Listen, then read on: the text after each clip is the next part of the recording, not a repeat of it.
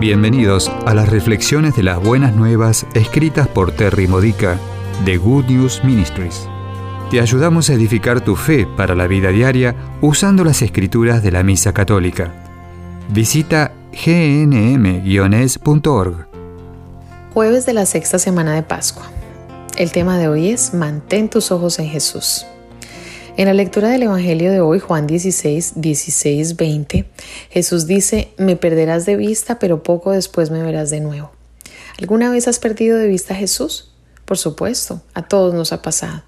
Cuando nos enfocamos en nuestros problemas, quitamos nuestros ojos de Jesús y nos volvemos ciegos a lo que Él está haciendo para ayudarnos. El crecimiento espiritual significa mejorar nuestro autocontrol para que nos centremos en Jesús sin importar lo que esté sucediendo. Cuanto antes nos acordemos de hacer esto, antes lo veremos de nuevo. Mantener nuestros ojos en Jesús no significa ignorar todo lo demás.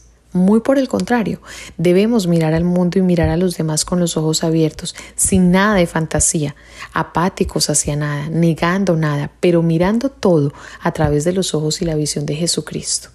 Cualquier problema que te llame la atención hoy, toma un minuto para orar y discernir cómo Jesús lo está viendo. ¿Qué está haciendo para redimirlo?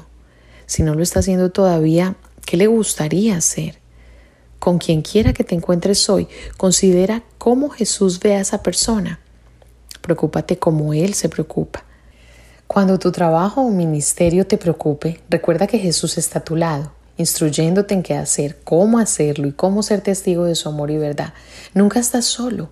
Él es tu compañero con una misión de un panorama mucho más grande, una comprensión mucho más inmensa de lo que está pasando. Perder de vista a Jesús nos hace vulnerables al pecado.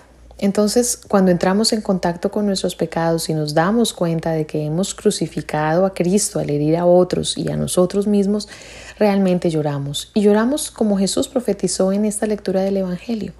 Pero nota que Él agregó: lamentarás por un tiempo, pero tu dolor será convertido en gozo. ¿Qué te aflige ahora? ¿Dónde falta tu alegría? ¿Por qué careces de ella? ¿Cómo puede convertirse tu dolor en alegría? Jesús sabe la respuesta. Mantén tus ojos en Él, síguelo.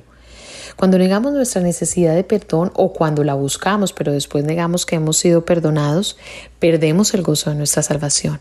Del mismo modo, cuando miramos hacia lo externo para nuestra alegría, perdemos el regalo de gozo que Jesús nos ha dado.